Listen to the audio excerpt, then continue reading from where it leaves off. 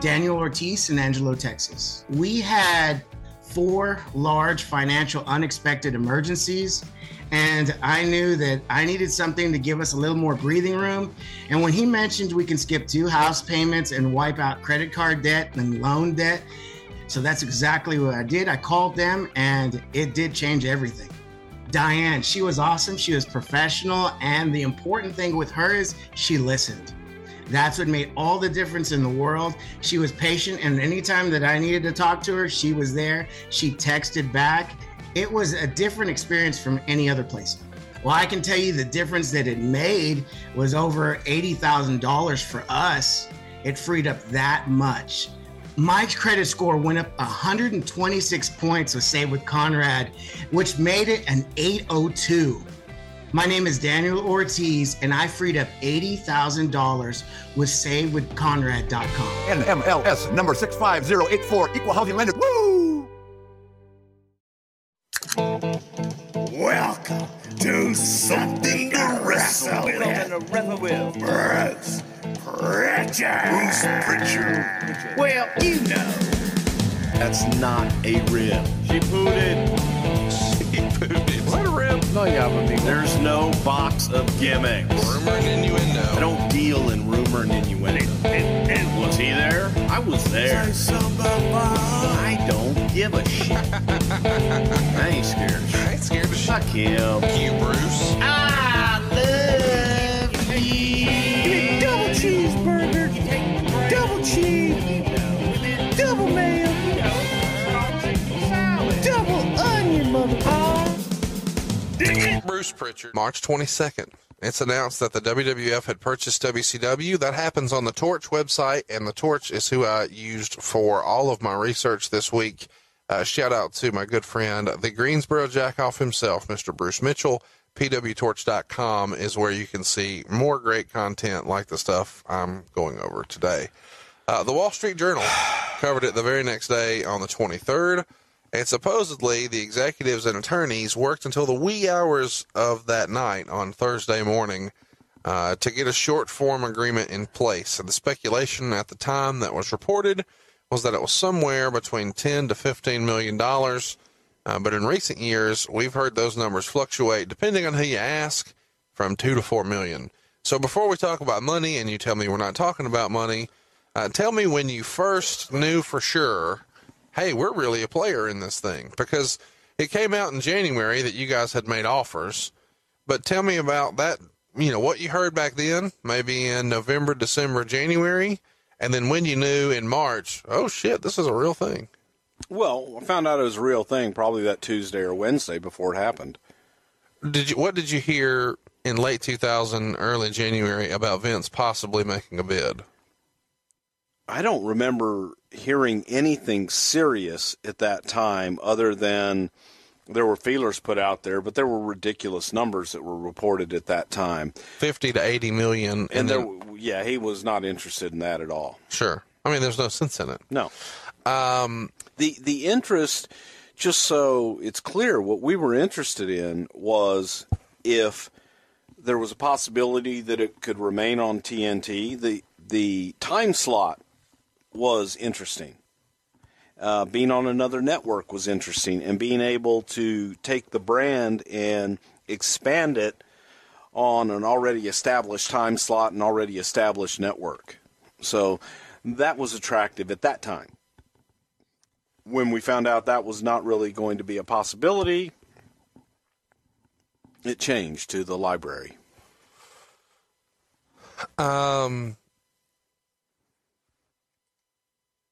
So when did you know, hey, this is really going to happen? You said the Tuesday before. Well, really, we didn't till it was done on that Wednesday night. And as you said, it did go into the wee hours, and that was Stu Snyder, who was the WWF CEO at the time. And Stu had previously worked for TBS. He worked for Cartoon Network. Oh, wow, okay. And Stu was the CEO, great guy. And during all this negotiation back and forth, the guys at TBS had reached out to Stu, because here we are, the largest wrestling company in the world. whether or not we were interested. Would we like to buy it? Right. And also looking to Stu for some advice on what they should do. And the offer came up, and then here we were. That's kind of interesting. And I take it that they contacted him because if you're trying to unload this thing, who the fuck else even knows what to do with it? Correct. I mean, it's really a unique deal. So when do you first you hear about it, and what does that sound like? What's Vince say? Goddamn, pal. Well, okay, but let me rewind this too a little bit, just so you understand where we come from. When Vince bought a casino in Vegas, I'm sitting at home and get a phone call. Hey, pal, we bought a casino. What the hell? No one knew. No one even knew Vince was in Vegas. And he went out and bought the damn Debbie Reynolds casino. So there were, a lot of things, at times that weren't discussed. It just happens. Weren't discussed and just happened. And you're sitting there going, did you know that? And everybody's going, did you know that? Did you know that? And he would go off on a whim at times. Obviously, in his mind, he knew what he wanted to do and had a vision. And he did it. And that's the way that Vince operates. So to hear early on, well, yeah, we'll throw out a bid at WCW. That you hear those things all the time. When I heard we're going to buy the restaurant there in Times Square, and we're going to have a WWF-themed restaurant. Goddamn, pal, it's going to be the WWF restaurant. It'll be bigger than Planet Hollywood, bigger than Hard Rock. And like, oh, okay, great. Next thing you know, you're doing a grand opening in Times Square, the most expensive property in Manhattan. And so you're shocked constantly, but then you learn how not to be shocked. So it was just kind of another day at the office. Okay, we're going to buy WCW. How does he tell you? Or, I mean, here's my question. In my head, he goes to a couple of confidants and says, hey, what do you think about this? He asked what we thought about purchasing, possibly purchasing the brand. Who is we? We, I was a part of it. Stephanie, obviously, Shane, Kevin Dunn, Brian Gewirtz. I believe Michael Hayes was there. I don't know for sure. I don't remember. Paul Heyman was there. And Wait. This is March. And yes. Heyman's there. Yes, Heyman was and there. he's involved in this meeting. He was involved in it. Now, Vince wanted to pick his brain and see what he thought. The reason that's shocking to me, he had just debuted as an announcer on Monday Night Raw.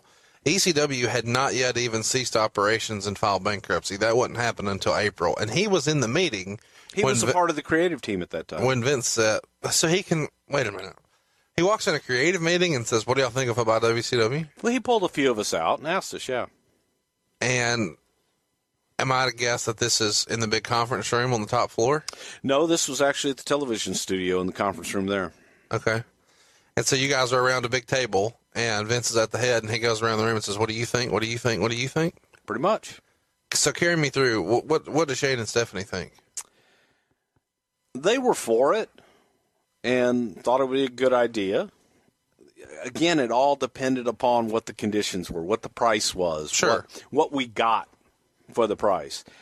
And at that point, you don't really know. We had no clue. Yeah, we didn't have any clue other than the library was attractive. Right.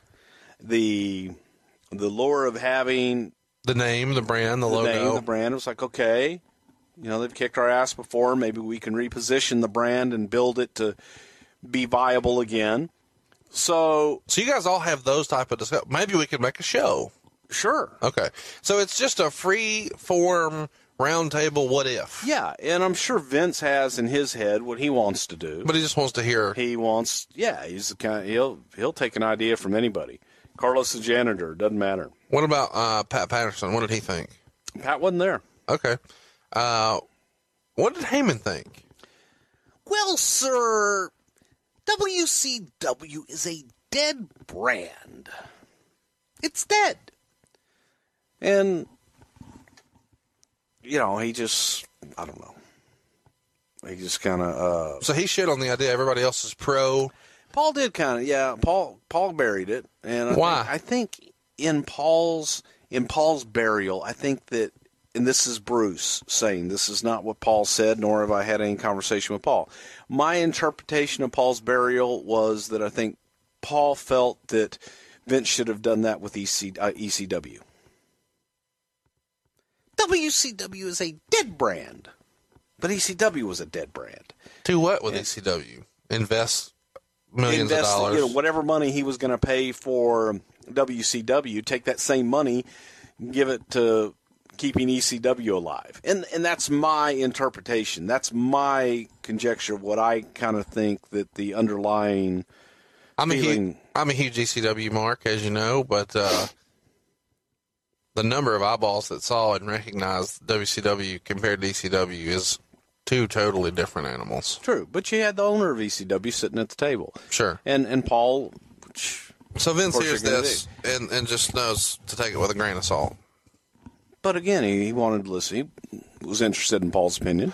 The most popular idea, though, kind of the common idea at the table is, let's give WCW a show and create our own competition with it. Try Correct. to redo something. Yes. So then the show, or the deal is made in the wee hours of the night. Is this something that we would have, there's the famous McDivitt. Would he have been involved in this, or is this not the group of attorneys that Vince would lean on for that? No, this was more the in-house attorneys. Jerry might have been involved in it. I don't know. But it was mainly Stu and I believe Frank Serpy. I know Frank Serpy was involved in it. Frank Serpy was the head of the finance. I think he was the head at that time. Might have been Augie, might have been Frank. But I know Frank was involved in the transition. Was there any gamesmanship to hiring a guy who used to work for Turner to be your CEO for WWF? Stu? Yeah.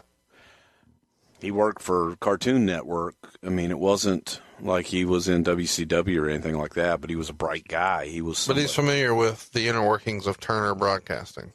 Yeah, but that didn't matter at that point. Well, I just didn't know. He was. Because he's not a wrestling guy. No, he had a hell of a resume. For television. A hell of a resume, yes, without a doubt. I'm going to ask, because roll tide. The number that comes out at the time is 10 to 15 million. Depending on who you ask, more recently, it's 2 to 4 million. Just, nod up or down. It sure as hell wasn't 10 to 15. How you like that? See, I just talk numbers with you. Was it less than 4? Yeah. Okay. Was it more than 2? Not telling you. Okay. So it's less than 4. It wasn't nearly as much as everybody thought. When you hear the number, who do you hear it from? Well, we didn't hear a number. You know what? I did not hear a number till after the fact, and was shocked. I was shocked because you'd been hearing all these huge numbers. You've been hearing about what Fusion, like I said, the $60 million, $80 million. That's what I'm saying. And you're thinking, oh my God, how much did we pay for this thing? Right. And then when you hear what the actual number was, and you go, wow, okay, cool, roll tide. I didn't say roll tide. That would be a misquote. Yeah. But that's what I would have said had I known you at that time. And did you partly think, well, goddamn, pal, for that I would have bought it? Sure. I mean, that would not have been difficult to pull that kind of money together for a deal like that, I don't think. No, not at all. I mean, that's crazy. I mean, especially when you look at how much money went into the development of the network that we enjoy now for only $9.99 a month. This is a bargain. Sure. When do you know what all you're getting? We didn't. And we knew that we were getting the library, but the due diligence hadn't taken place. We hadn't had discovery. We didn't really know what was there. Let's run through it just, like a third grader. They rent office space. Well, hang on. I'm sorry. I'm going to answer your question a little bit differently. We knew that we were not going to assume any of their debt, and we knew that we were not going to assume any talent contracts. That whatever we did with talent, we would redo under the WWF name. We would not, because we had no idea what they were. So instead of buying the company, what you really bought were physical assets. Correct. The logo. Right. And the library. Right. We brought a bunch of different but when you buy IPs the company, though, you inherit the debt. And so to just, kind of do a fire sale here. Correct. So let's run through this. Turner owns all the real estate. So WCW doesn't own any land or buildings. But they did own, silly shit like rings. No, that's not silly for a wrestling company to own wrestling rings. No, but when you're talking about, millions of dollars. Yeah, they own wrestling rings. I mean, we got the rings. We got belts and, entrance sets and. I don't think we really even took much of their sets. We did take their trainer boxes that they have, like the big crates that you see on concerts and things. They roll around backstage. They had some nice trainer setups. Well, where do the rings go? To the warehouse, and some of them went to talent. I believe Rock got one in Florida. I think Taker got one in Texas. I think Booker T ended up with one. I'm fascinated. But Booker T ended up with his, I think, from Mark to Booker. From The Undertaker? Yes. Okay. I'm fascinated by a WWF talent like The Undertaker getting a WCW ring. I don't know why. I mean, I get this is a dumb Mark question, but outside of like taking bumps or something, what could he really do with that? The ropes are different. It's a different size. As a wrestling fan, I get this is a dumbass question. I've always been told WCW rings were smaller, WWF rings were bigger, and that the ropes were totally different. They're cable. So it's not like you could do flippy shit off of it and it translate to the exact way it would be in a WWF ring. And it seems like your timing would be off if the ring was bigger. Yeah, that's true. And all of that is true. But it was a place to take bumps. And if you're going to be recuperating from an injury, you could go in and wrestle around, take bumps, things like that. Not ideal. Like Undertaker, for example, ended up with the WWE ring. So, like I said, I think Booker ended up getting some of those rings eventually. But it was there. We figured we might be able to use them. And we did use some of them for spot shows where we needed smaller rings, things of that nature. Wow. Use them for developmental, some of the places that had smaller venues. But I just mean in terms of a lot of, like if you bought a construction company, you're getting a bunch of machinery, you're getting heavy equipment, you're getting We got stuff. rings. You got rings. We got rings. Anything else you can remember you guys buying and getting possession of that you remember thinking, this is kind of cool or this is kind of silly? No, not that I can really remember. Do you, you've always been a title belt guy, like our great sponsor, Leather by Dan. Do you remember any of the belts you guys got and remember thinking this is kind of cool that we have this? No. Okay. Honestly, no, they were. That's the only thing I remember being on TV that was really WCW. Aside from the big gold belt, there weren't really any cool belts. Yeah. And it's neat to see Shawn Michaels with that belt and The Rock with that belt. That's kind of fun. Without a doubt, that part's cool, but it was the rest of them were just belts. They're just props. Yeah.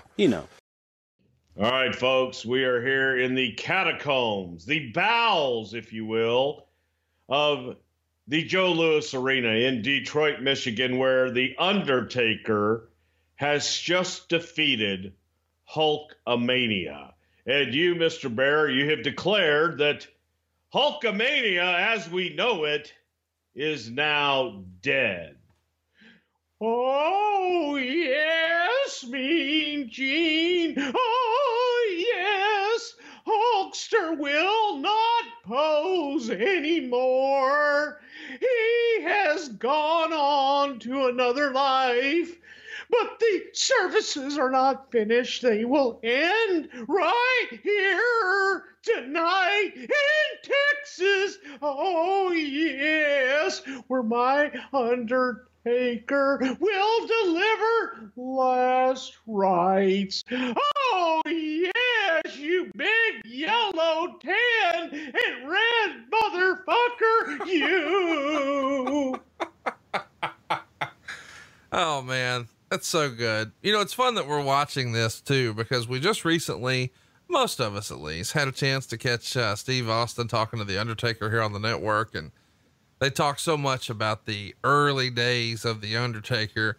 And this is really shitting and getting. As a reminder, The Undertaker beat Hulk Hogan for the world title. I'll take a look at this. Look into the coffin, Mr. Okerlund. It's phenomenal. What a great shot. Very well done here. They're talking about, Hulkamania being in this coffin from Survivor Series. Of course, we've covered Survivor Series 1990 in our archives. Be sure to check that out at somethingtowrestle.com. But 1 year later, 1 year after the debut of the character, he beats Hulk Hogan for the world title, which is really only an honor that had been bestowed to one other man, the Ultimate Warrior, back at WrestleMania 6 in 1990. So, you roll through those championship years, 84, 85, 86, 87, 88, 89. And the first major loss that Hogan suffers for the title, besides the whole dispute with the double referee thing on NBC, is a pinfall loss to the Ultimate Warrior. And now again here in 1991 with the Undertaker. And man, look at this. What a great treat. I feel bad that we're talking over Gorilla Monsoon and Bobby the Brain. This is my favorite duo of WWF commentators in history. I think it's a lot of people's favorite duo. You go back, and for old time fans, it was either Jesse and Vince or Bobby and Gorilla. I mean, I really enjoyed Gorilla and Jesse as well, but there's something about Bobby Heenan that, especially, I think there is a whole group of guys who are like my age, and we've just sort of grown into appreciating the greatness of Bobby Heenan, that maybe we didn't pick up on as a kid because we were just cheering for our favorites. But as an adult, man, you can't help but look at what this guy was doing and think nobody was at his level. No, Bobby was, I think, amongst his peers as well. Longtime fans, they have always looked at Bobby Heenan as being the greatest manager of all time. And no one living today, in my opinion, would dispute that from a working standpoint and just being able to get talent over his own as a heel. He was able to get baby faces over in a big way by putting them over and knocking them at the same time, knocking them in a negative, positive way. That it was an art form for someone that truly got it. Bobby was a master of that. By the way, once upon a time, another famous, very tall wrestler would say that he made dragging the belt to the ring famous long before Steve Austin. I think the Undertaker has something to say about that, because here he comes dragging the belt to the ring. And we've talked about, how you got him into the company and your whole idea and just the development of this character. And 1 year later, here he is. This is a guy who talked about on Steve Austin's podcast on the WB Network, the Broken Skull Sessions, which I highly recommend. It should have been called Dead Man Talking, but whatever. That he wasn't sure what they were going to do with this character and wasn't sure how he was going to be, what his character was going to be.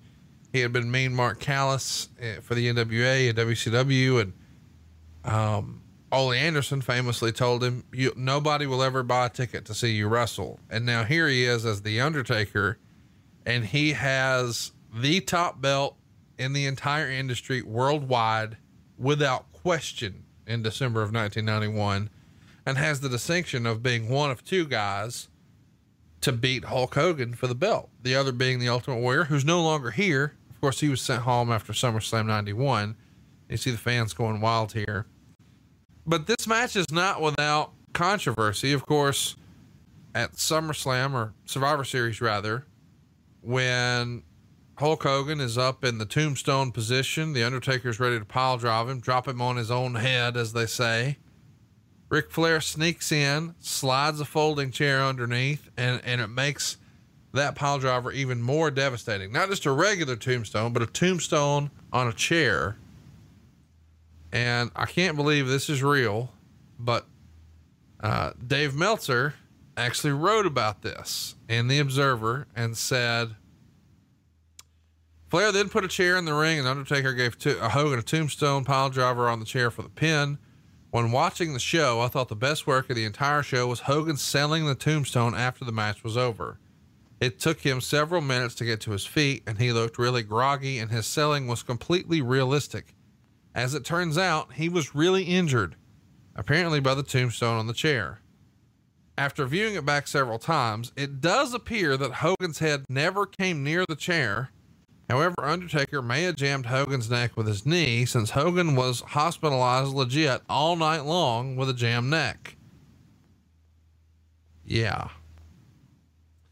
I think, and I could be wrong, but I believe the rumor and innuendo is that the Undertaker, being a relatively young guy in the business and really excited and proud to have this opportunity, just 1 year in the company after being told a year prior you'd never sell a ticket in the business, he flew his whole family to Survivor Series to see this big pay-per-view, to see this big match against Hulk Hogan, because he knew the creative, oh my God, I'm beating Hulk Hogan on pay-per-view for the World Wrestling Federation title.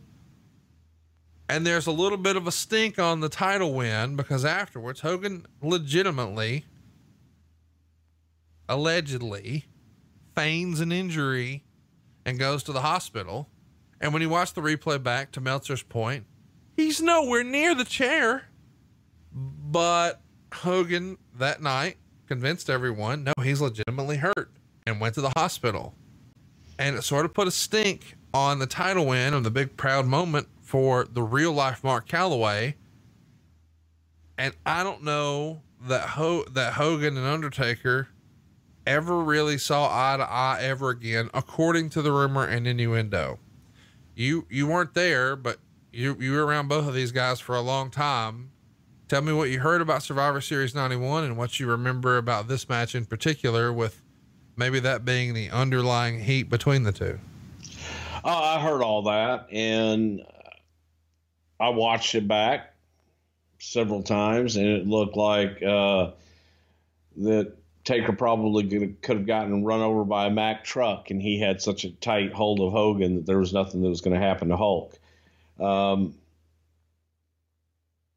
Is what it is, and it couldn't have looked safer, is the point. And when you go back to me, yeah, and to Taker, and I think that knowing Taker, he would never ever intentionally hurt anybody, and certainly he was going to be extra careful that night with the Hulk Hogan. Golden Goose. You know, it looked good to me. By the way, look at the tremendous work of the Undertaker here, doing the choke and rolling his eyes back into his head. If you haven't yet, I can't believe I'm advocating this, because I wanted so desperately at StarCast to have you drag these stories out of the Undertaker. It wasn't to be, but the Broken Skull session, which I can't put over enough. When you're done with this, go watch that on the W Network. It's phenomenal. Undertaker talked about how when he became this Undertaker character, he had to sort of change the way he thought about wrestling. What he could do and what he should do became two different things. Yes, he can run the ropes real fast and jump real high for clotheslines, but would the Undertaker do that? And you really saw the Undertaker as a character and Mark Calloway as a performer doing the Undertaker come into his own in this first year, because you see how slow and methodical and almost Michael Myers and Jason, you know, the real horror movie film franchises, you see how slow he's working. You go back and watch him as Mean Mark Callis, totally different presentation. He's clicking on all cylinders here, is he not? Absolutely. And that just goes to the talent of Mark and just how good he really was, that he was able to adapt. And we took all of the things that he did extraordinarily well, and we would incorporate them into the match at the right point. Suddenly. So he would work very methodically and slow, but when it was time, just like in a movie, he's on you. Exactly. And he would turn it up and you'd go, holy fuck, where did that come from? That's what made him so dangerous, and that's what made him so appealing to the audience. This is such a phenomenal, pay-per-view to me, because I was at maybe the peak of my fandom here from a WWF standpoint, because I couldn't believe somebody finally beat Hulk Hogan. In real life, and I know I'm probably putting you in a spot here to betray some confidence as a peek behind the curtain, but that's the format of the show. Do you believe the Undertaker had some animosity to Hulk Hogan for a certain period of time? Maybe not today, but once upon a time. Yeah, definitely. Yeah, I think he did. I think that, in his just to him, this was the biggest moment of his career, and I think that yes, he did. So the Undertaker's contention is that Hogan wasn't really hurt, and he was quote unquote working and shitting on his big moment. I mean, do you believe that?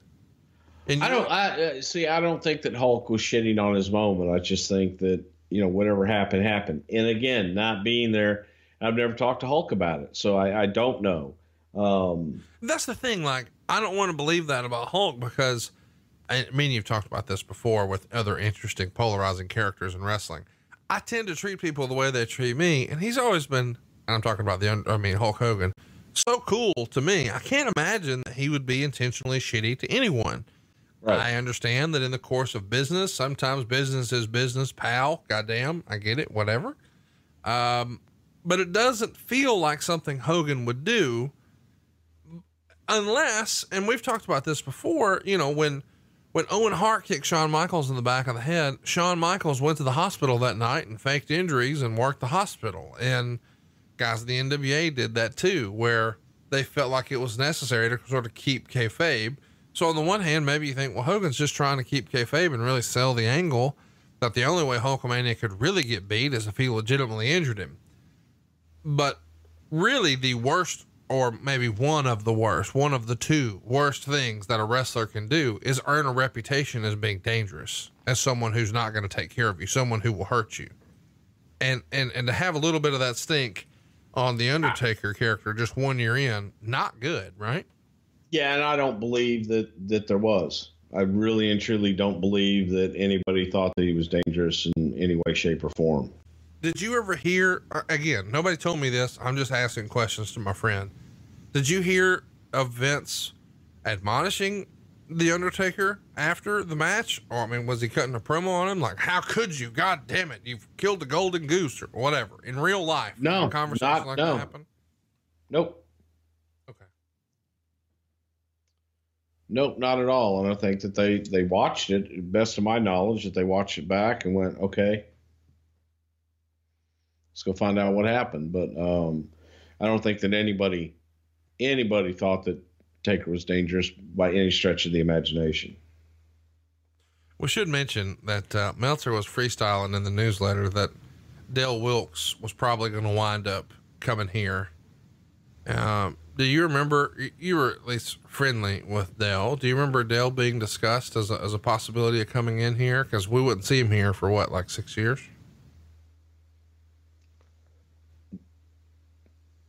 No, I don't know, because I hadn't even started it. I knew Dell from his Stormtrooper days in AWA when we had reached out to him before, but I hadn't even started in Global yet, right? Global yet. So Dell was still doing well in Global, and it was actually, well, that was ugly. It was actually it was this evening in Texas that I got the phone call from Paul Heyman telling me that Eddie Gilbert was taking the book in Global and wanted to bring me in after the first of the year.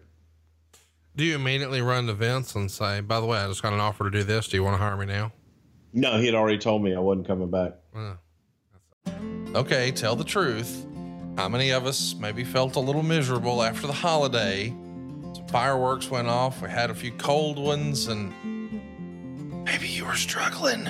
Same. Luckily, a game-changing product called Z-Bionics is here to help. You want to enjoy those drinks on vacation without wasting the next day in bed? Well, Z-Bionics is the $9 travel insurance that you'll actually use.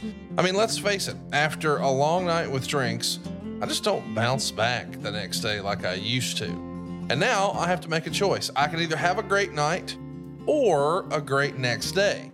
That is, until I found Z-Bionics. I absolutely love this product. It's been a game changer in my world and in Bruce's world. You see, Z-Bionics Pre-Alcohol Probiotic is the world's first genetically engineered probiotic. It was invented by PhD scientists to tackle the rough mornings after drinking. And here's how it works. When you drink, alcohol gets converted into a toxic byproduct in the gut. It's that byproduct, not dehydration, that's to blame for your next day. And isn't something we've all heard? Like, it feels like everybody says, oh, you just got to chug a bunch of water. Buddy, that doesn't do it. You see, Z-Biotics produces an enzyme to break down that toxic byproduct, and poof, you feel a lot better. It really is designed to work just like your liver, but in your gut where you really need it the most. So here's the steps. You drink Z-Biotics before drinking, and then of course we want you to drink responsibly, and then enjoy the night with confidence that you're going to feel much different than you imagined the next day. And I have to admit, I was a skeptic about this. We tried it a few years ago.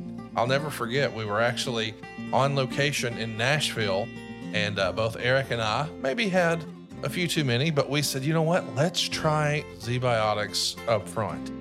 Dude, we were backing at them on the sales floor the next morning like nothing happened.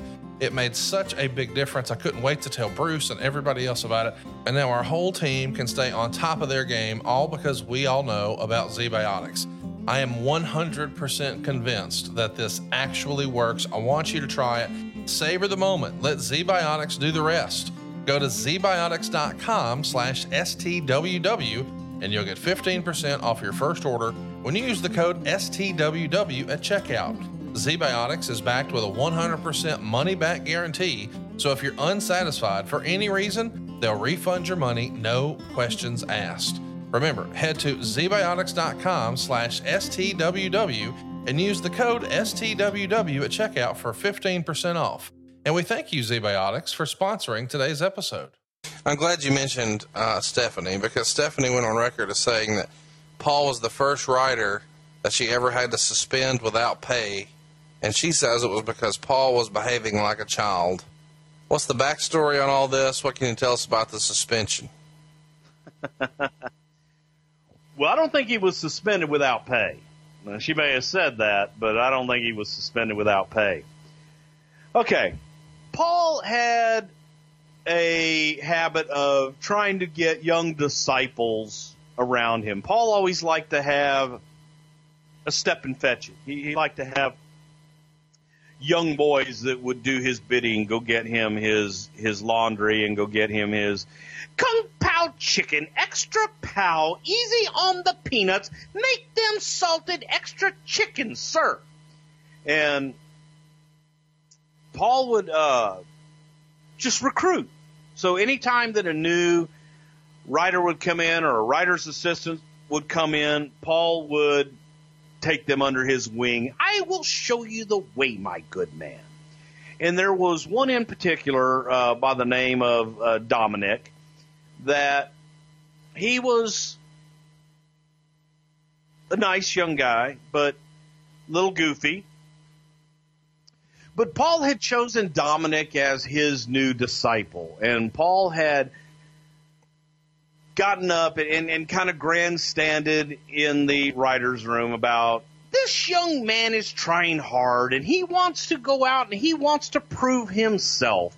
So I would like for everyone to listen to his ideas with a full heart and give him an opportunity to contribute to this team. So whatever Dominic does, I want everyone to give him his attention and listen. Now, Dominic, you had an idea. Please pitch it to the room. And this was at a time when everybody had kind of started seeing through some of Paul's stuff, and Paul wasn't the most popular guy in the room. And Dominic made a pitch for a women's match in which the women would be stripped down completely naked in the ring. And everybody's like, okay, Dom, then what? What do you do? Well, no, Dominic, what do you do? I mean, they're naked. What? You can't have naked women. Nah, man, they got nip covers. And when he said nip covers, that just, everybody in the room blew a gasket, especially Brian Gewirtz. Well, Heyman took this situation and, of course, blows up and starts cutting a promo on Brian for disrespecting Dominic and disrespecting these young writers who are trying to be a part of this team and trying to pitch ideas, but yet you make fun of them. And Brian fired back on Paul. And when they did, it was kind of like two umpires, or an umpire and a ball player when they bump chests. And they come across the room at each other and kind of bump chests. And I wasn't really paying attention at this point to the argument because it was silly at best. But when they bumped chests, there was one of the writers in the room, a guy named Pete Doyle, and Pete jumps up and Pete gets in between them and is holding them back and like, hey, calm down, calm down. And I thought it was a pinch fight. It looked like two girls in a pinch fight. So they got separated and somehow Stephanie found out about it, and they get called into Stephanie's office and reprimanded. And the part that, and they were both suspended, okay? But the part that pissed me off more than anything was I was supposed to go home that day. And I was supposed to go home on like a 3:00 flight. And I was told I couldn't go home until Stephanie met with the team. So I had to catch a later flight to have Stephanie come into the room to tell us that Paul and Brian were going to be sent home for 3 weeks and that we were to have no contact with them. And in the all-time classic Michael Hayes line, to this day, the best, and this is partly where we get the doot from, Michael blurts out, "But he didn't do it. He did it," pointing at Heyman. "He started it, Stephanie. Doot. My goodness. And the whole room was like, it was like you were in 3rd grade. And he started the fight. So, yeah, they got to go home and they still got paid. I'm sure they still got paid. They got paid and got to go home and didn't have to do shit.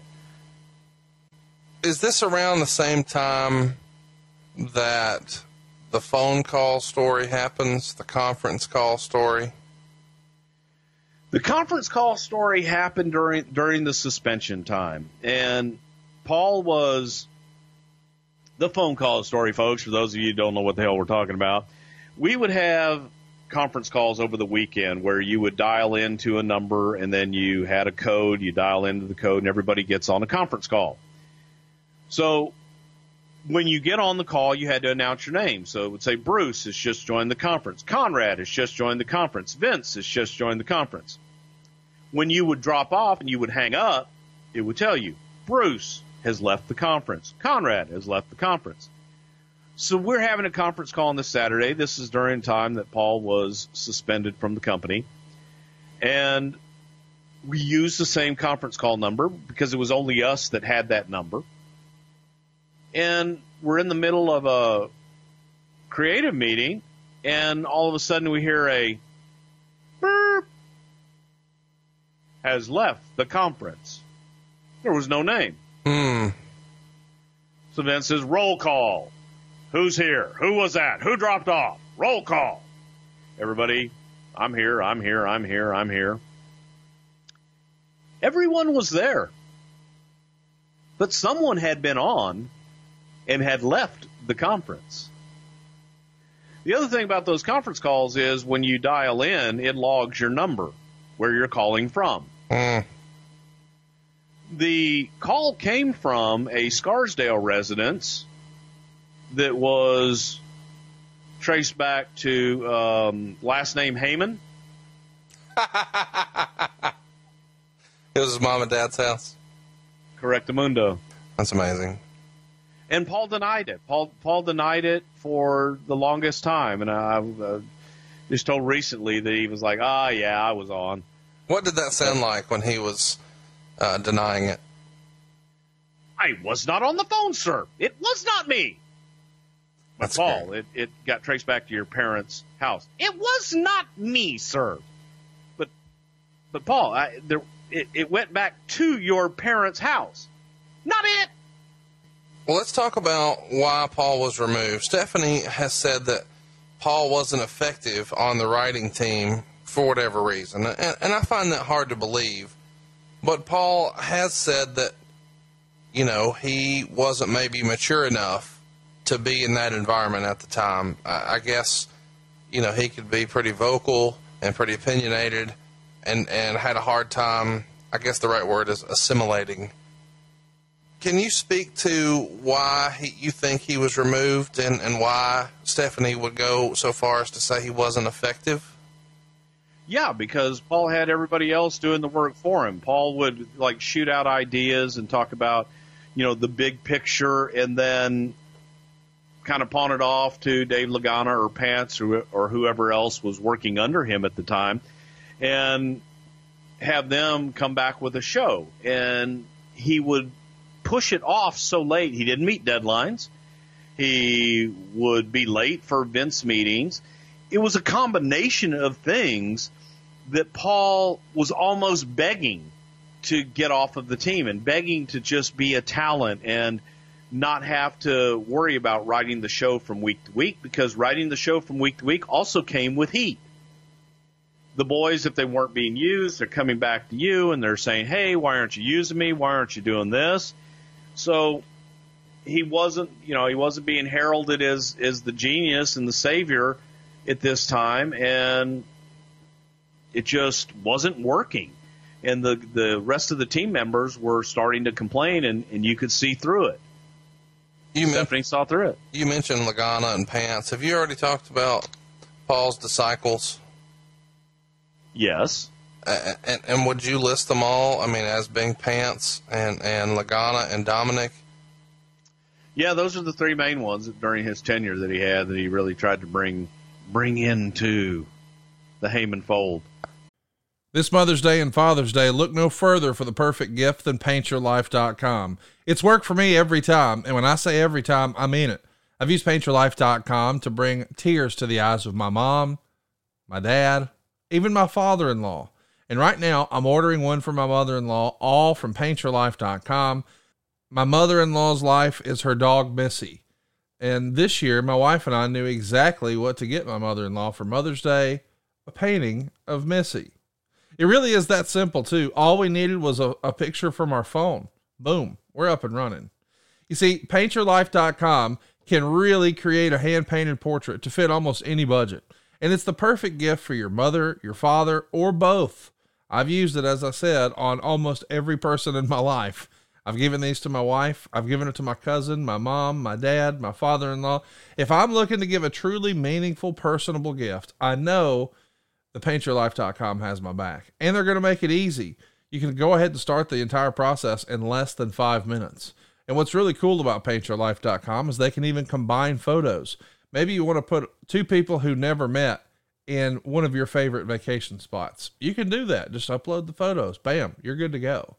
Maybe grandpa never got to meet his grandson. With paintyourlife.com, that can become a reality. You can put people and places together, even if they've never been there. You pick the artist, you pick the medium. Do you want oil, acrylic, watercolor, charcoal?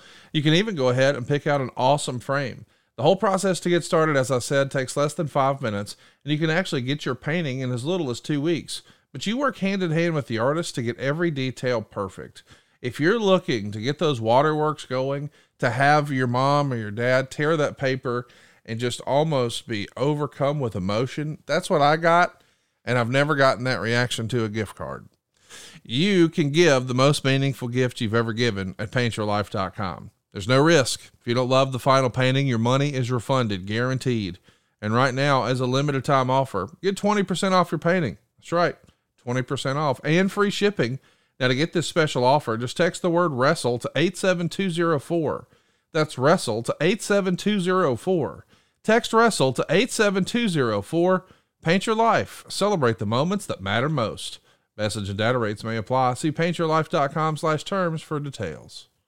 Afford Anything talks about how to avoid common pitfalls, how to refine your mental models, and how to think about how to think. Paula, while certainly you can mess up on $1 million a year, it is far less likely than it is on $30,000 a year. Right. I would meet wonderful people that were struggling with a budget that was super tight. It was 100%. You need to make more money. Make smarter choices and build a better life. Afford Anything, wherever you listen. Describe exactly what that means in your opinion. How did he get these guys on board?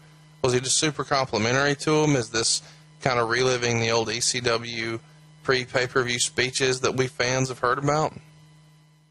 A lot of it like that, yes. But you also have to remember that these guys were coming in as writers' assistants when they first came in. So their job was to do whatever, the writers needed them to do. So Paul would bring them in and, let's go to Chick-fil-A. And come with me. I will buy you a chicken sandwich.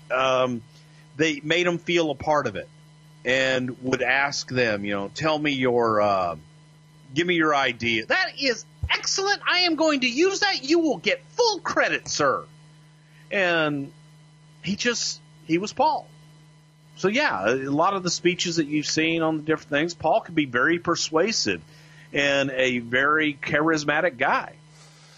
What would you say was Paul's biggest harm to himself? I mean, did he have one big flaw as the head writer? Was there one single thing, or was it just trying to delegate too much? Not knowing when to quit, not knowing when to tap out and be able to move on to the next thing. Accept a decision and move on. Like it or don't like it, just be able to accept it and move on and make it the best you can. If Paul didn't like an idea, he wouldn't work hard to make it successessur. This is where Daniel Puder makes a name for himself. Kurt Angle is challenging the finalists to do a easy for me to say, a squat thrust competition, which you begin in a standing position, then you move into a squat position with your hands on the ground, kick your feet down into a plank position, but you keep your arms extended, and then immediately return to your feet back into the squat position and then stand up. So, they do these drills in wrestling and sometimes even in football. And the winner here is then going to get a shoot match with Kurt Angle. And unfortunately for Chris Naraki, he wins the competition, and Angle pretty much throws him around the ring for about 30 seconds. And I believe even broke one of his ribs in the process. And then he pins him. Before we go on, what are your memories of that? Any heat on Kurt? I mean, obviously accidents happen, but this is interfering with a television show. No, there was no heat on him. He did what he was supposed to do. The issue was that they wanted to have interaction with the WWE talent. So Paul Heyman wanted to have, and we've talked about this on the Heyman show, but Paul wanted to have Nunzio, okay, who's legit shoot wrestler, very tough kid, but he's smaller. He trained with Billy Robinson, and he is a really tough guy. But he wanted Nunzio to stretch all the guys, and that's how it started out. So from there, it went from Nunzio to Big Show to Mark Henry to Kurt Angle to all these different people. So as we're doing this, we're sitting there, and I said, well, what you have to do is I went old school. And this is where I did get involved, because I went back to the Gene Anderson and style of training guys. So one thing that Gene used to do was he would make guys run the steps for hours, and he would hit them with broom handles and shit like that. And then once they ran the steps, he would make them do 1,000 squats and go run the steps some more, and then hit the ropes back and forth, and then all this other shit before they ever locked up, before they ever did anything. And then once they were blown so sky high that their legs were spaghetti, then the guy would beat the shit out of them. Okay, so, okay, now let's wrestle. And the wrestler, of course, he would be fresh, ready to go, and he would stretch the guy.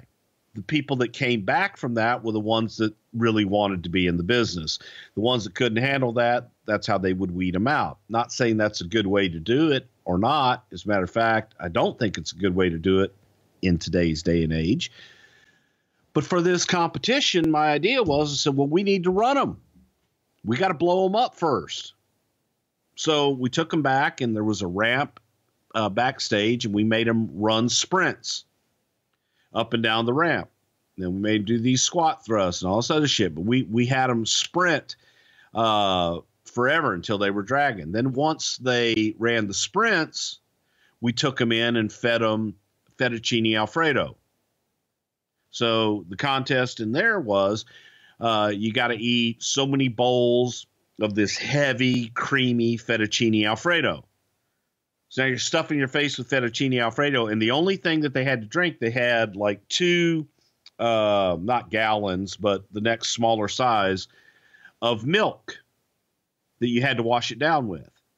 So you had to eat what was in front of you. You had to eat the fettuccine Alfredo, and you had to wash it down with the milk. Now, and one of them may have been buttermilk as well. So now you've been running like crazy. You've eaten all this pasta, drank all this milk. Now let's go run again. You run them some more. We've made them do squats. Now it's time for them to go out and do the competition thing. So now they got to do the squat thrusts and all that other crap. And the idea was to blow them up. Well, watching all this shit, I noticed Daniel Puder, he wasn't sprinting. He was just kind of jogging, and he wasn't going hard at all. Plus, he didn't eat. He wasn't eating his pasta. And I told Johnny, I said, hey, this motherfucker over here, he's not eating and he's not sprinting. He's conserving his energy. So, they got on him and all this shit. And I don't know that he ate all of everything he was supposed to eat, because we had a time constraint too that we had to get through, and we had to get these guys done. So they get up there, and the one kid won, and Kurt stretched him. So that all happened before they ever even got to the air. But it wasn't done in a way old school. It was guys were cheating, and they were letting them slide. Well, after this segment where Kurt's throwing Chris around, he challenges, he gets on the mic and challenges everybody who's still in the competition on the outside of the ring, and says, hey, if anybody wants to challenge me, just step right in. And Puder quickly raises his hand and gets in the ring. You guys knew he had a wrestling background and an MMA background. Are you in the back? Are you in the gorilla position? Do you think, oh shit, this isn't a good idea? It was a terrible idea. And we told Kurt, you do the one guy and that's it. Nobody else. Okay. And we even showed him, this guy hasn't been running. This guy hasn't been running. This guy didn't eat his pasta. I said, don't fuck with them. I said, leave them alone. I said, if they win and you blow them up in the ring, and said, but you do the one guy and you get out. That's it. Well, Kurt kept going, and Kurt, challenged and made the challenge. And this guy sitting there, and Kurt was so mad that somebody would want to face him. And at this time, Kurt has just stretched this big 300-pound guy, which takes a lot out of you. And Kurt wasn't the Kurt Angle from 1996 at this point either. So, yeah, it was Kurt wasn't supposed to ask anybody who else wants me, because then it makes him look like a dumbass if he doesn't take anybody. And then he took the guy, and the guy got him in an arm lock, and then Kurt had to pin him. But it was shitty all the way around. And the point is, we never should have put ourselves in that position. So let's talk about the actual situation. Angle and Puder are wrestling for position. Angle takes Puder down. No surprise there. But in the process, Puder gets Angle in a Kimura. And while Puder is on his back holding Kurt's arm in the move, Angle's attempting a pin. And one of the two referees in the ring, Jimmy Corderas, quickly counts 3 to end the match, despite the fact that Puder's shoulders were not down on the mat, and he bridged up at 2. Now, Wade Keller would put in the torch. From backstage, Gerald Briscoe had the ref through his earpiece count a fast pin, recognizing the situation Angle was in. Angle leaped up, got in Puder's face, asked him what he was thinking, and then went into a trash talking spiel that was meant to look like a veteran browbeating a greenhorn. But in reality, Angle was reeling from the realization that he almost got embarrassed in front of a full arena and his colleagues, and everyone sees him as, the the creme de la creme. I mean, he's the guy with the real sports credentials. Chat me up here. Do you remember Briscoe giving the order to Corderas to count the pin, recognizing that Angle was in trouble? Well, here's the whole idea behind it, though. You had an amateur wrestler, and it was amateur rules, and that was what Kurt was out there doing. But you had dumb fuck referees that didn't know what an amateur pin was. An amateur pin is not a 3 count. Right. An amateur pin is if if both shoulders touch the mat, you're out. That's the pin. It's that quick. So the fact that he bridged out on 3, who the fuck cares? He was pinned. He was down. So he was pinned. And the referee didn't know any better. And I don't think, but at the same time, and I'll defend the referees here, I don't think anybody thought it would get to that point ever. So it just was, it was ill-conceived. It was ill-executed. And Kurt put himself in that position. And the kid, I mean, the kid had his arm locked in. If the kid wanted to break his arm, he could have broken his arm. You know, I think that's what is sort of lost on everybody. If this was a real MMA fight, Kurt would have already tapped, but he's in this spot where he can't tap. Like that's not what this segment's supposed to be. So he's not going to tap, but as you said, I mean, if he really wanted to, he could have cranked that thing and it would have been a bad day for Mr. Angle. Yeah, I think he could. I think he had it locked in pretty good. And again, you know, you would have had to break Kurt Angle's arm before you tap. He's just that tough and he's that good. But why put one of your top guys in that position? And that was my argument. And that was my bitch that I didn't like putting Kurt in that situation at all. Angle told people backstage afterwards that his hand went numb after the scrimmage with Chris, and that's why he had a tougher time taking Peter down. And Keller would write that there wasn't any heat on Peter for doing what he did, saying that everybody knew he could have injured Angle, but he didn't.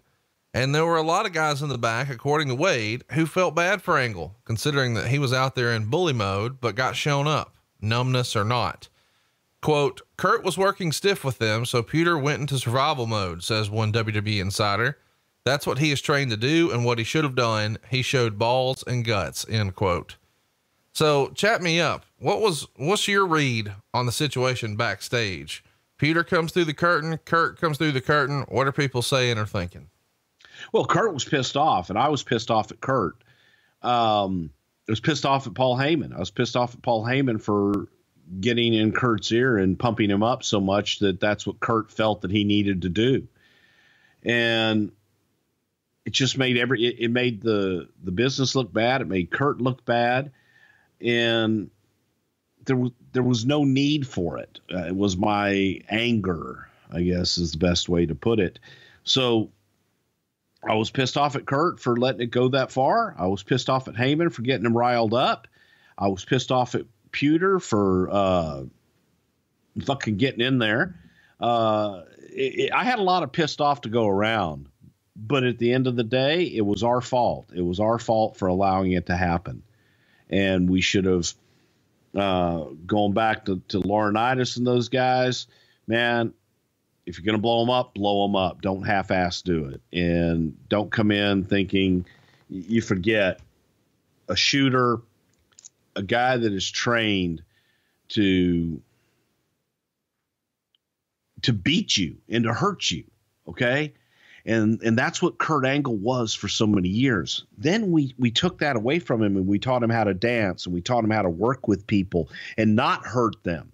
So he's not in that mode. He's not in that killer instinct mode. Now you've got a kid who's coming from the world of shoot and hurt and do what you have to do to win, who they have not taught how to dance yet. And you put those guys together.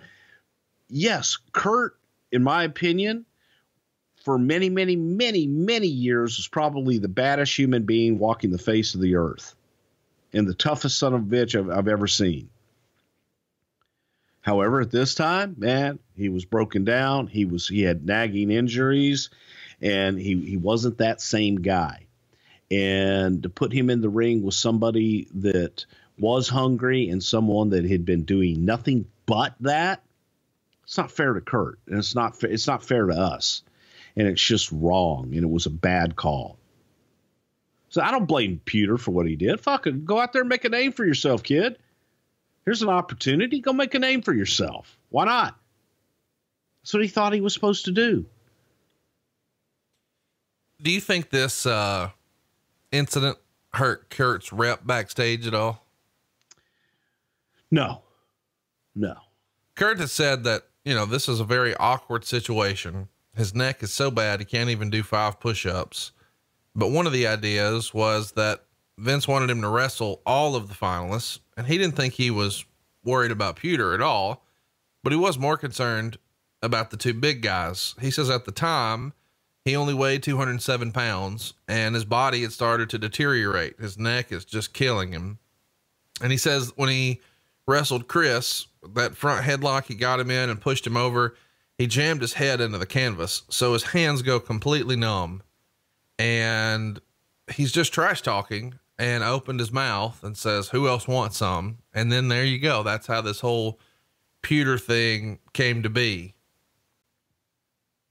It is interesting because Kurt would write in his book, the whole thing was, it wasn't supposed to be an ultimate fighting contest. It was a wrestling match, but there was supposed to be a submission, but he was a moron and he put his back on the mat, and it wasn't supposed to be a 3 count. It's supposed to be a 1 count, like in amateur wrestling. And let me interrupt there.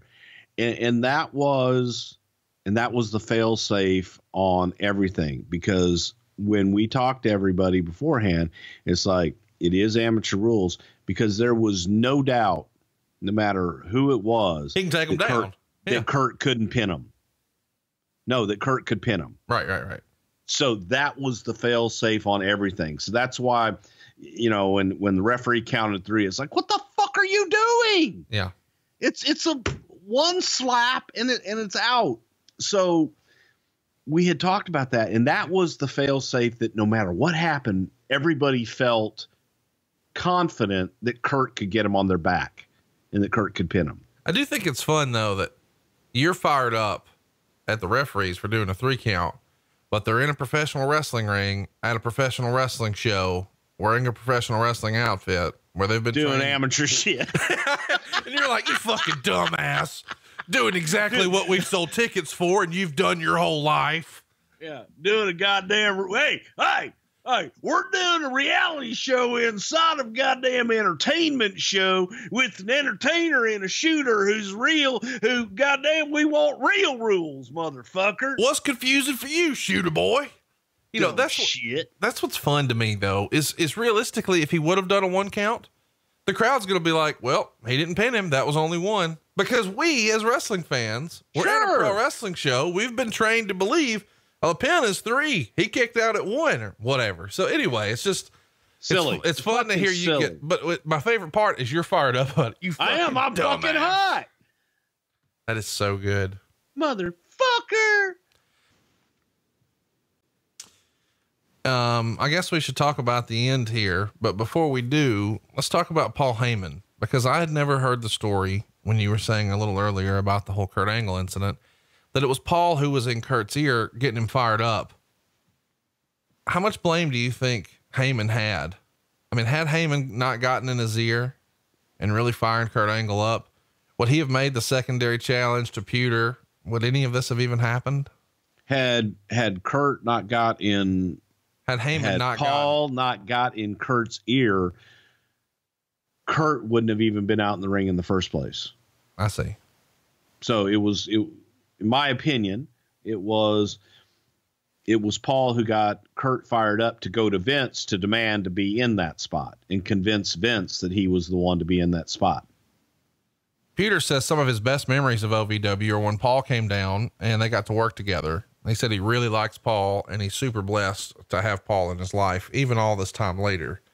Cold turkey can be great on sandwiches, but there is a better way to break your bad habits. We're not talking about some weird mind voodoo from your crazy neighbor or some stories from Marty Jannetty. We're talking about our sponsor, Fume. And they look at the problem in a different way. Not everything in a bad habit is wrong. So instead of a drastic, uncomfortable change, why not just remove the bad from your habit? Well, Fume is an innovative, award-nominated device that does just that. Instead of electronics, Fume is completely natural. Instead of vapor, Fume uses flavored air. And instead of harmful chemicals, Fume uses natural, delicious flavors. You get it. Instead of bad, Fume is good. It's a habit you're free to enjoy. And it makes replacing your bad habit easy. Your Fume comes with adjustable airflow dials, and it's designed with movable parts and magnets for fidgeting, giving your fingers a lot to do, which is helpful for de-stressing or anxiety while you're trying to break that habit. And I have to admit, my wife was a little skeptical of this at first, but buddy, she loved the flavor. Way more flavor than she expected. She really enjoyed the crisp mint, but they've got tons of other flavors too, like white cranberry. They got maple pepper. How about sparkling grapefruit, orange, vanilla, raspberry, lemon? So many different flavors for you to choose from. You'll also notice that it feels great. It's well weighted. It's perfectly balanced. It is fun to fidget with. It's also made of beautiful real wood, and it's a shape that, you just feel cool using it. Here's the reality. Stopping is something we all put off because it's hard. But switching to Fume, man, it's easy, enjoyable, and even fun. Fume has served over 100,000 customers and has thousands of success stories, and there's no reason that can't be you. Join Fume in accelerating humanity's breakup from destructive habits by picking up the Journey Pack today. Head to tryfume.com and use the code WRESTLE to save 10% when you get the Journey Pack today. That's try FUM and use the code WRESTLE to save an additional 10% off your order today. One more time, tryfume.com/wrestle and use the code WRESTLE to save an additional 10% off your order today. There's a now infamous match on Heat from Pittsburgh. Public Enemy gets a win by DQ, but boy, they didn't fucking feel like winners. Tell the story of how in the world we got here and the fallout from this match. Well, they had a finish for the match where the Acolytes were going to put Public Enemy through a table. Right before they went out to the ring, the Public Enemy were going out to the ring first, and they told Ron and John that hey, we're going to take out that table spot at the end, which was the finish. So they told them that, and then they went out, and John turned around to Ron, and Ron was like, "What'd he say?" He said, "Take out the table spot at the end." He says, "So they don't want to do the table spot?" I said, I guess not. He goes, "Well, fuck, we'll just bring the tables to them." And they made sure they got the table spot in. Pretty brutal. When they come back through the curtain, what does Vince or the office or the boys, what's the reaction to the Acolytes and to Public Enemy? Well, first of all, I was going to see just, who was there when everybody came back. Obviously John and Ron were ready for whatever might happen. And Public Enemy came back and walked right up to them, shook their hands, said, "Thank you very much." They didn't want any more of that. So I think everybody, that just kind of told everybody where they were. And Public Enemy, man, they weren't getting over. Talk to me about what you just said. That showed everybody where they were. Well, that they're supposed to be tough guys. They're fine and dandy doing everything in the world to somebody else, but taking it is a different situation. So they were happy giving it out. They didn't want to take it. Is it not fair to say that on some level, there's like an unspoken pact between wrestlers? And I'm not a fucking wrestler, so I'm speaking way out of turn here, but I've heard that the understanding in this brotherhood of wrestlers is that I'm looking out for your body and trusting you with mine. Yeah. And when one of the guys sort of goes into business for himself and beats the fuck out of another guy, that's okay. Well, when the other guy's not doing what was agreed to do and the other guy is fighting you to get to the point, yeah, it is okay, because at that point, it's not, they weren't doing what they were supposed to be doing. And so they were trying to go into business for themselves, them being Public Enemy, and APA was trying to get to the story that was supposed to be in that match. Okay. So what's Vince McMahon think about somebody getting the fuck beat out of him on a show like this? Well, it was, hey, they you know what? I mean, I hate to say it because Johnny, I didn't really know Johnny at all, other than meeting him a few times. So I can't tell you much about Johnny, but Ted Petty, to me, was a stand-up guy, and Ted was I always liked Ted a lot, and I thought that he was always a good stand-up guy. They got in their head that, you know, they couldn't do certain things, didn't want to do it. That was their detriment. So Vince was kind of done with them at that point, and the boys will take care of the boys. And at that time in the business, that's how things happen. You let the dressing room police itself without management having to get involved, and things pretty much usually tend to work out. Is the business like that anymore? I don't think so. And I think that that's just the society is not like it used to be. I remember going to my kid's school one time, meeting with the principal and saying that, you know, what's wrong with the kids today is nobody's been punched in the mouth.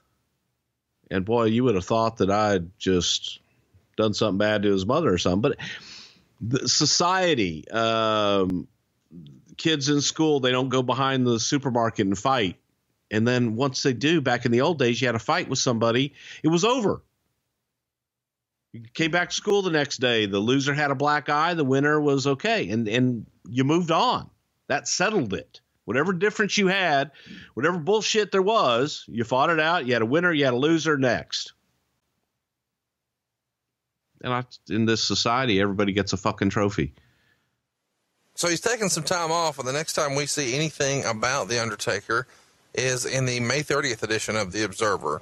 And Smoky Mountain Wrestling, it's written, Brian Lee has changed his hair color and started growing a small beard to get ready for his evil Undertaker role.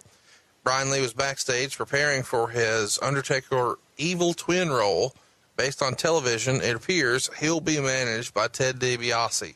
So we're tuning up for the Underfaker here, and he debuts at television tapings on May 24th in Canton, Ohio, and then the following day he's in Erie, Pennsylvania. He does have Ted DiBiase as a heel manager, and he's wrestling as The Undertaker. Meltzer writes, Lee's been made up to look like The Undertaker with his hair dyed reddish and grown long and stringy and wearing makeup, even practicing copying Undertaker's walk. Based on reports we got from the shows, there were definitely some fans, but they were in the minority, who believed that Lee was the original Undertaker. There were loud BS chants in at least one of the cities, which will have to be dubbed over before this airs. Supposedly, most of the fans realize once the match starts, this isn't the original Undertaker. And when he does interviews, it gives it away to all those that were there live. But even so, even with DiBiase, he received a lot more cheers than boos just because of the entrance music. However, we're told on interviews they're going to dub Mark Calloway's voice onto the track, so it creates confusion among the fans. So he will have Calloway's voice on the interviews. When the match is there, supposedly the angle will be something to the effect of the heel announcer will claim it's the real Undertaker, and the face announcer won't be sure. Lee's hair is in front of his face during the entire match, but at the finish, he lifts his hair up for a brief minute with the idea being, if you weren't sure, now you're sure. Naturally, this will lead to The Undertaker confronting him to an Undertaker versus Undertaker match, most likely at SummerSlam. We're told the long-term deal is for Lee to turn on DiBiase and the two Undertakers be together. So there's some rumor and innuendo for you from the Wrestling Observer newsletter, but what say you? God, I don't even know where to start. The funny thing is that because somebody wrote it down that it is forever believed as fact. Well, first of all, with Undertaker being out for a while, the discussion becomes, how do we bring Undertaker back? What do we do? Who is the opponent? Who's the right guy for the Undertaker to come back? Now, the natural thing is to do something with Yokozuna, but weren't necessarily really ready for that just yet. And the discussion was, who do we have ready for the Undertaker? And somebody might have made a comment along the lines of, well, it would be nice if we had another Undertaker, type character to face the Undertaker. And Brian Lee and Undertaker were good friends. And I'd recently been around Brian, and people had mistaken Brian for the Undertaker when we were out. Because they both had the same hair, they had the same beard. And I started laughing. I said, what if we had the Undertaker? What do you mean? So what if we make another Undertaker? And I got pictures. I had Brian send pictures in and all this stuff and call Taker. I said, what do you think about this? The idea being that you announce that the Undertaker is returning, and the announcement is made by the guy who originally, financed the Undertaker coming into the WWE, the $1 Million Man, Ted DiBiase. Right. And by God, I'm bringing him back. I've got the Undertaker, and I've bought him. He's bought and paid for. So without the comparison of Mark Calloway standing next to Brian Lee, a lot of people thought that Brian Lee was the Undertaker. So we had a tattoo expert come in, and we had tattoos put on Brian Lee's arm, the exact same tattoos as the Undertaker. As a matter of fact, Jerry Lawler sat at the makeup station with Brian Lee and drew and put color in the tattoos because we didn't think that the tattoo artists that had put on the temporary tattoos, that they looked good enough. And Lawler sat there and said, I can fix that. And Lawler sat there with a pen and made the tattoos on Brian Lee's arms. Wow. And it was, you talk about Jerry Lawler is a magnificent artist. But Lawler did a lot of that work. So the idea was you bring back the Undertaker, and Brian Lee never cut a fucking promo, Dave Meltzer. The voice dub was always the Undertaker in the live houses everywhere. Brian never opened his mouth and cut promos. That was always an Undertaker dub. And, that's why I get so upset when I hear that name come out of your mouth, because he gets it from somebody who was there, who sends him a report, and all of a sudden it's fact. But we thought, well, shit. If we could hide it enough, we even talked about doing the matches in like a purple hue so that you could disguise them even more. Wow. So that you never really knew. And that when DiBiase came out, man, it was so disguised. You thought, shit, I'm looking at the Undertaker. There was even thought at times about having the Undertaker play the Underfaker. You know what I mean? So you're really confused now. You got Mark Calloway out there who is playing the – yeah. Yeah. So the problem was that in between our times, Taker had gotten more tattoos, the real Taker. So it's like, shit, we've already debuted this other guy. He's got the one arm, and people hadn't seen the other tattoos. Nobody thought to call Undertaker and say, don't get any more tattoos. When Taker got his first tattoo, I told him, dude, you probably just ruined your career right there. Why would you do that? Don't get any, whatever you do, don't get any more tattoos. That was my advice to him in Binghamton, New York. I'll never forget it till he listened to me. So Bruce is on vacation, and I can only hope that means he's putting some miles on that Peter meat, thanks to Blue Chew.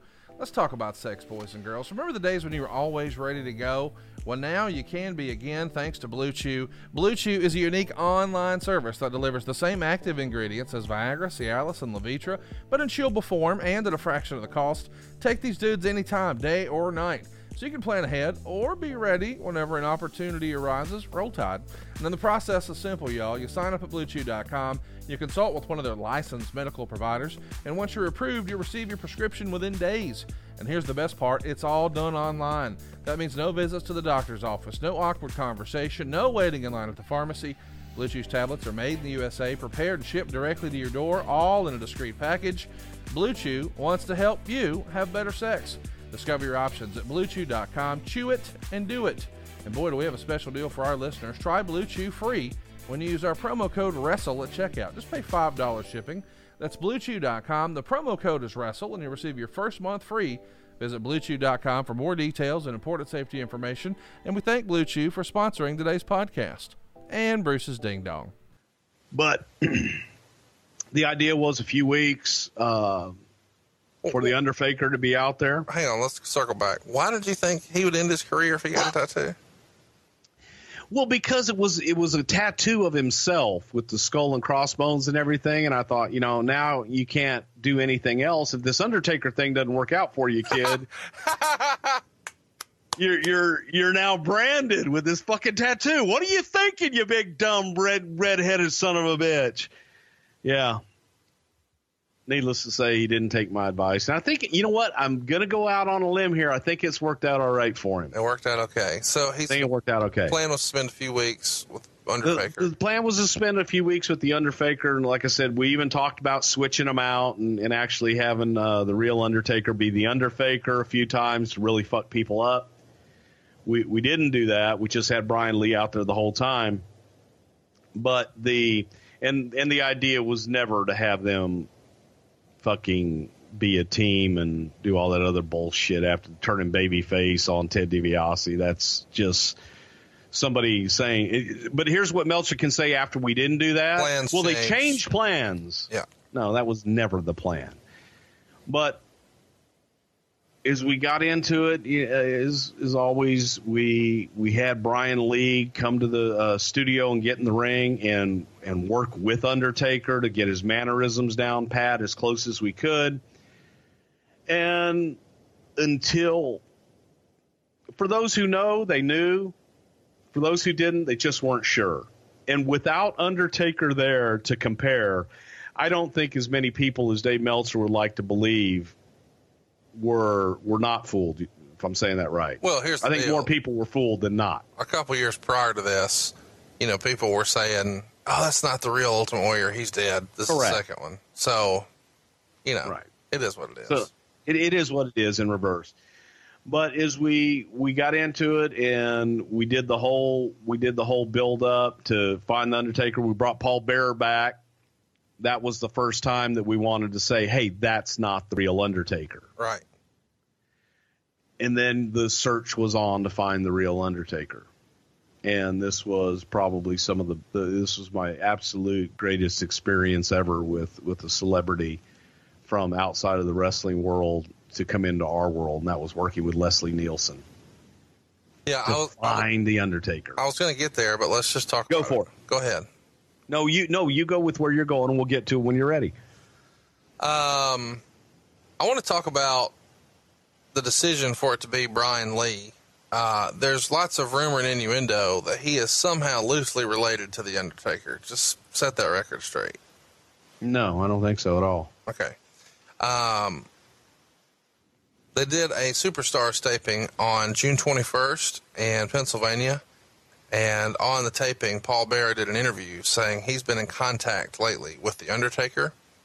On the Raw episode that aired on June 27th, Gorilla Monsoon accidentally refers to Brian Lee as the new Undertaker. And apparently there were already mentions on television of the pizza boxes. Even though the fans aren't supposed to know at this point that there are two of them. How does this happen?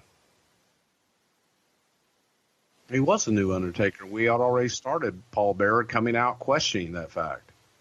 But I'm saying at this point, Monsoon being Monsoon and being a babyface announcer wants to be the first one to tell you it's a new Undertaker. I get you on that. I guess what I'm saying is they're delivering pizzas by this point with both Undertakers on there advertising SummerSlam, and you haven't even seen the real Undertaker return to confront the new Undertaker on TV.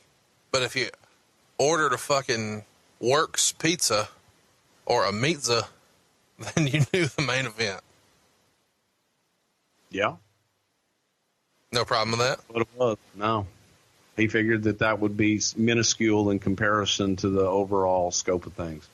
Well, he wanted the $250,000. Damn right. Okay. King's Court happens on the August 2nd edition of a Superstars taping. And here we have Ted DiBiase and Paul Bearer out, and DiBiase calls his Undertaker out, who then starts choking Paul Bearer. The lights go out, and then they flicker back on. Bearer's outside the ring, and Mark Calloway is inside the ring for the first time since January. And he squashes Quang. So I knew you'd correct that. I know you like that. Then Luger wrestles the evil Undertaker, who sits up after Luger's moves, but finally, when Luger caught him in the torture rack, Bam Bam Bigelow had to interfere for the DQ. The good Undertaker does a walkout, and the two Undertakers do a stare down before the evil one backs out and leaves. And then, of course, the Undertaker we all know and love squashes Bigelow with a choke slam in just 1 minute and 3 seconds. The next week in the Observer, or 2 weeks later, we see Dave Wright. The headline angle, Undertaker versus Undertaker, has gotten so cold that the reports we've gotten are that it will be pronounced dead after the first and only match. From what we can understand, and what seems to be confirmed by hints dropped by Vince McMahon on the live Sunday call-in show on the USA Network, which was a major disaster, by the way, are that this angle, talked about 2 months ago as being the resurrection of big box office for the company, is officially being dropped. McMahon said, almost matter-of-factly, that it would be the one and only meeting of the two Undertakers, and after that show, there would be only one.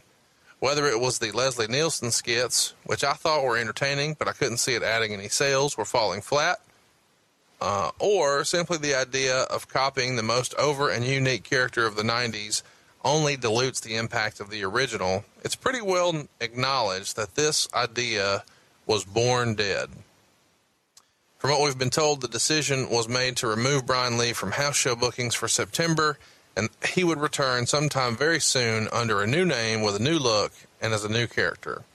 So let's talk about how that comes about, because as a kid, every kid I know was into this, Undertaker versus Undertaker. And Undertaker versus Yokozuna had been drawing awesome. Why did this not rub Vince the right way? I don't think he was totally convinced with Brian's work being that convincing in the ring doing Undertaker. So the thought of, and just for the record, he says that there was never any plans to do more than one. So it's not like, oh my God, he killed it. It was always the plan to do a one-off. This was Undertaker's return. It was a way to bring him back and have one match, one attraction, one time. Well, but Goldberg was brought back for one match, one attraction, one time at Survivor Series, and that went well. So because it went well, they stretched it out. But it would be different if we were bringing Mark Calloway back as the Undertaker. It was, the whole idea was simply for Undertaker to re-enter and to have a dragon to slay him, and then be on to the next thing. It was simply an attraction, and that's all it ever was meant to be. It was never meant to be anything more beyond SummerSlam. What type of deal would you guys have negotiated with Brian Lee here? Would it have just been, we're going to bring you in for 3 months? Or yeah, and if it work out well, then we might have something for you on down the road in a different gimmick, but we have to change your look and do something else with you down the road. Meanwhile, over at WCW, the August 24th Clash of the Champions is Hulk Hogan versus Ric Flair, and it's the highest rated television special on TBS in all of 1994. It gets a 4.5 rating for the first hour, a 7.7 rating for the second hour, and it's the highest rated pro wrestling show on cable since the 1990 Mountain Madness Clash of the Champions, which drew a 5.0. And probably the second most widely viewed pro wrestling match ever, behind Ric Flair and Lex Luger and Sting and Black Scorpion, also in 90. So WCW's business takes a real shot in the arm with this Hogan signing. Meanwhile, SummerSlam is on August 29th, and it's the first ever event at the United Center in Chicago. which Bruce just said was too fucking expensive for the WWF on our WrestleMania 13 episode, if you remember. But the WWF ran the first ever event there and drew a sellout crowd of 23,000 folks. Dave argues that there are reports that it was heavily papered and all over the radio the day of the show, saying that there were free tickets available at different shops. Meltzer does a poll, and everyone agrees. The worst match on SummerSlam is Undertaker versus Undertaker. He writes, the WWF's lack of talent depth showed itself once again at SummerSlam. A well-produced show with a phenomenal title match, followed by possibly the worst main event in pay-per-view history. What'd you think of that? Fuck Dave Meltzer. And first of all, going back to your comment about the United Center, we did run the United Center, and the WrestleMania we were talking about took place after this event. Correct. We had run it, and it was way too expensive. We didn't like it, and we liked Rosemont for the ambiance and everything else, and it was a cheaper building to run. But as far, there's a lot of things, and it's real easy to sit behind your computer or your typewriter and judge when you've never taken a bump, you've never been in the ring, and you've never put your own balls on the line to promote something or actually produce something other than, like I said, sit behind your computer screen and sit there and critique and bitch and moan about somebody like Meltzer and these fake news people do. So fuck him and his goddamn opinion, because what they don't know is what did take place behind the scenes, and what they don't know is what we did have planned and what we didn't get to have come across, because the match, like I said, it was designed to be a one-off. It was designed to be a gimmick match. It was designed to simply bring Undertaker back and have him slay a dragon. The match, because Bret Hart and Owen Hart had a cage match earlier in the show that went 20 minutes heavy. So all of a sudden you have a match at the very end of the night with Undertaker and a guy who is nervous as shit, who in his mind is auditioning for a job in Brian Lee, who has their match now condensed into roughly about 10 or 12 minutes, whatever the hell it was. So much of it was the entrance. So much of it was the pantomime. So much of it was the build that we didn't have time to tell because of things going longer earlier in the show. So, again, it sounds like I'm making excuses, and I am, because that's what happened, and shit happens. So it wasn't great. It wasn't the match of the year. It didn't do 4 stars or 6 stars in the fucking Tokyo Dome. I don't give a fuck. It was an attraction. It was meant to be an attraction. It was meant to be a way to bring Undertaker back and have him slay a dragon on top at a pay-per-view. And didn't accomplish that, didn't deliver, but there were extenuating circumstances that made that happen. How hot was Undertaker at Bret when he walks through the back and knows that he went 20 minutes long and just slaughtered? Pretty fucking hot. He was hot. What's that sound like?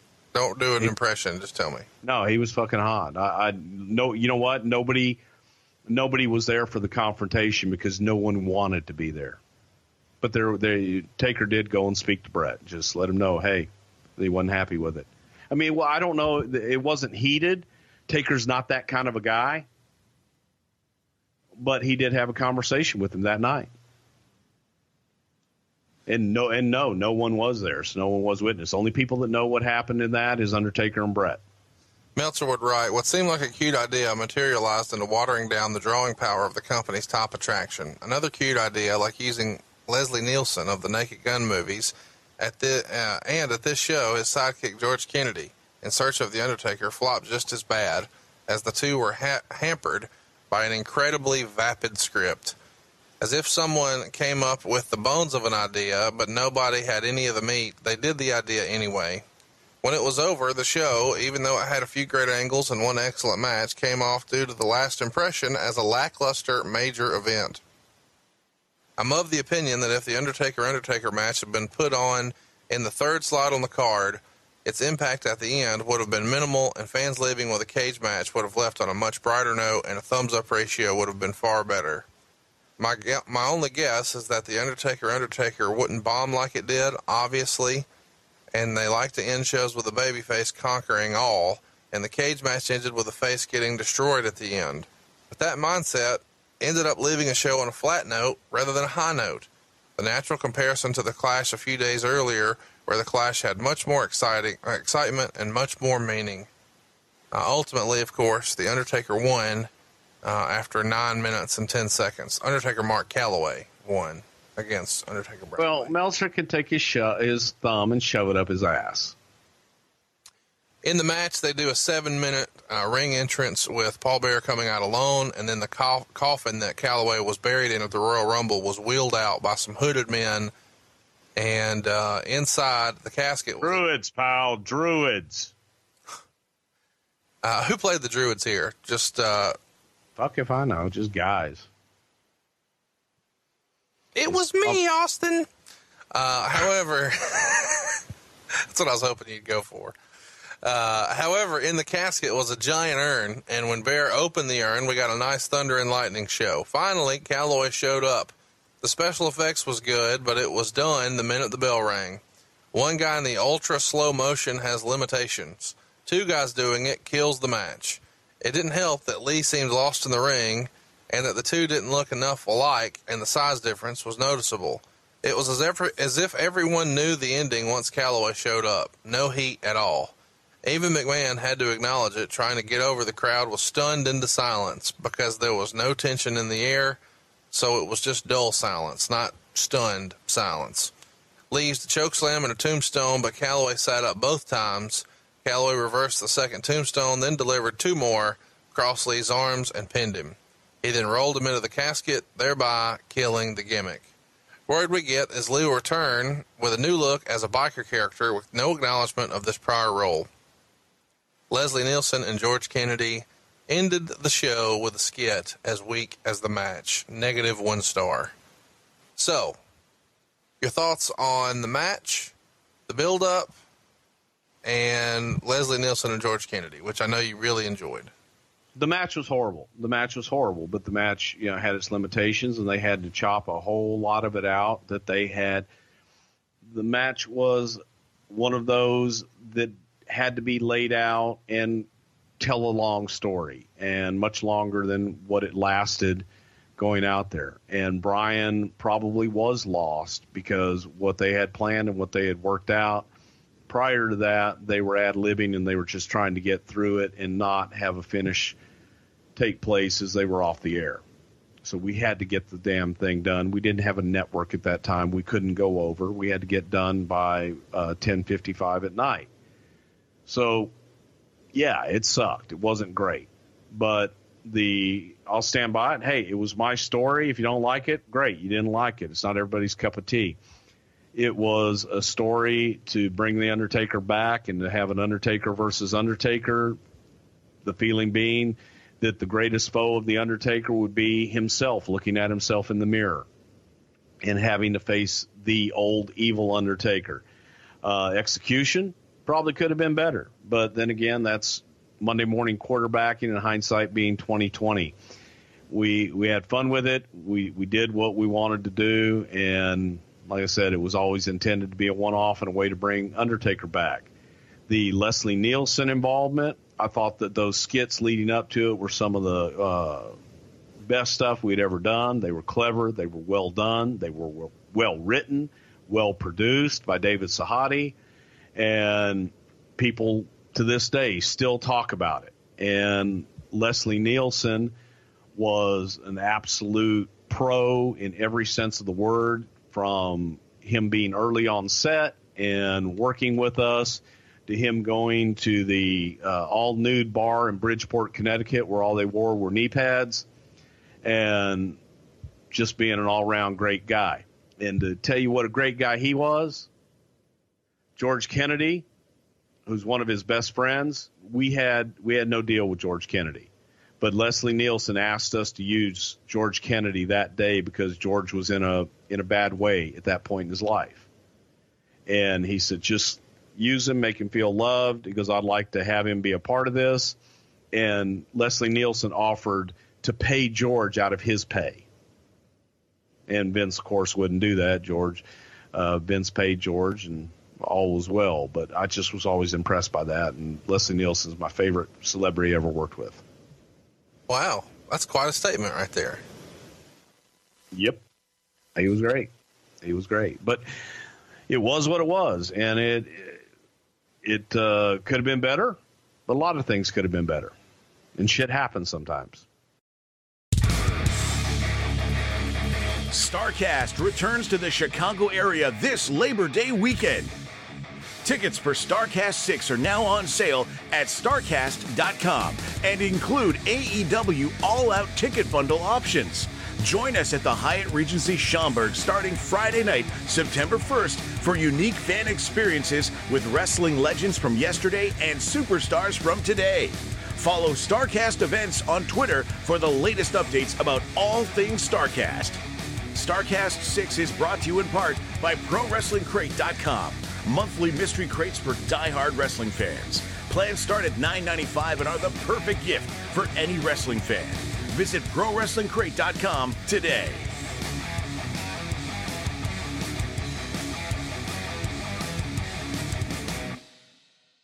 Hey guys, need to call a quick timeout here.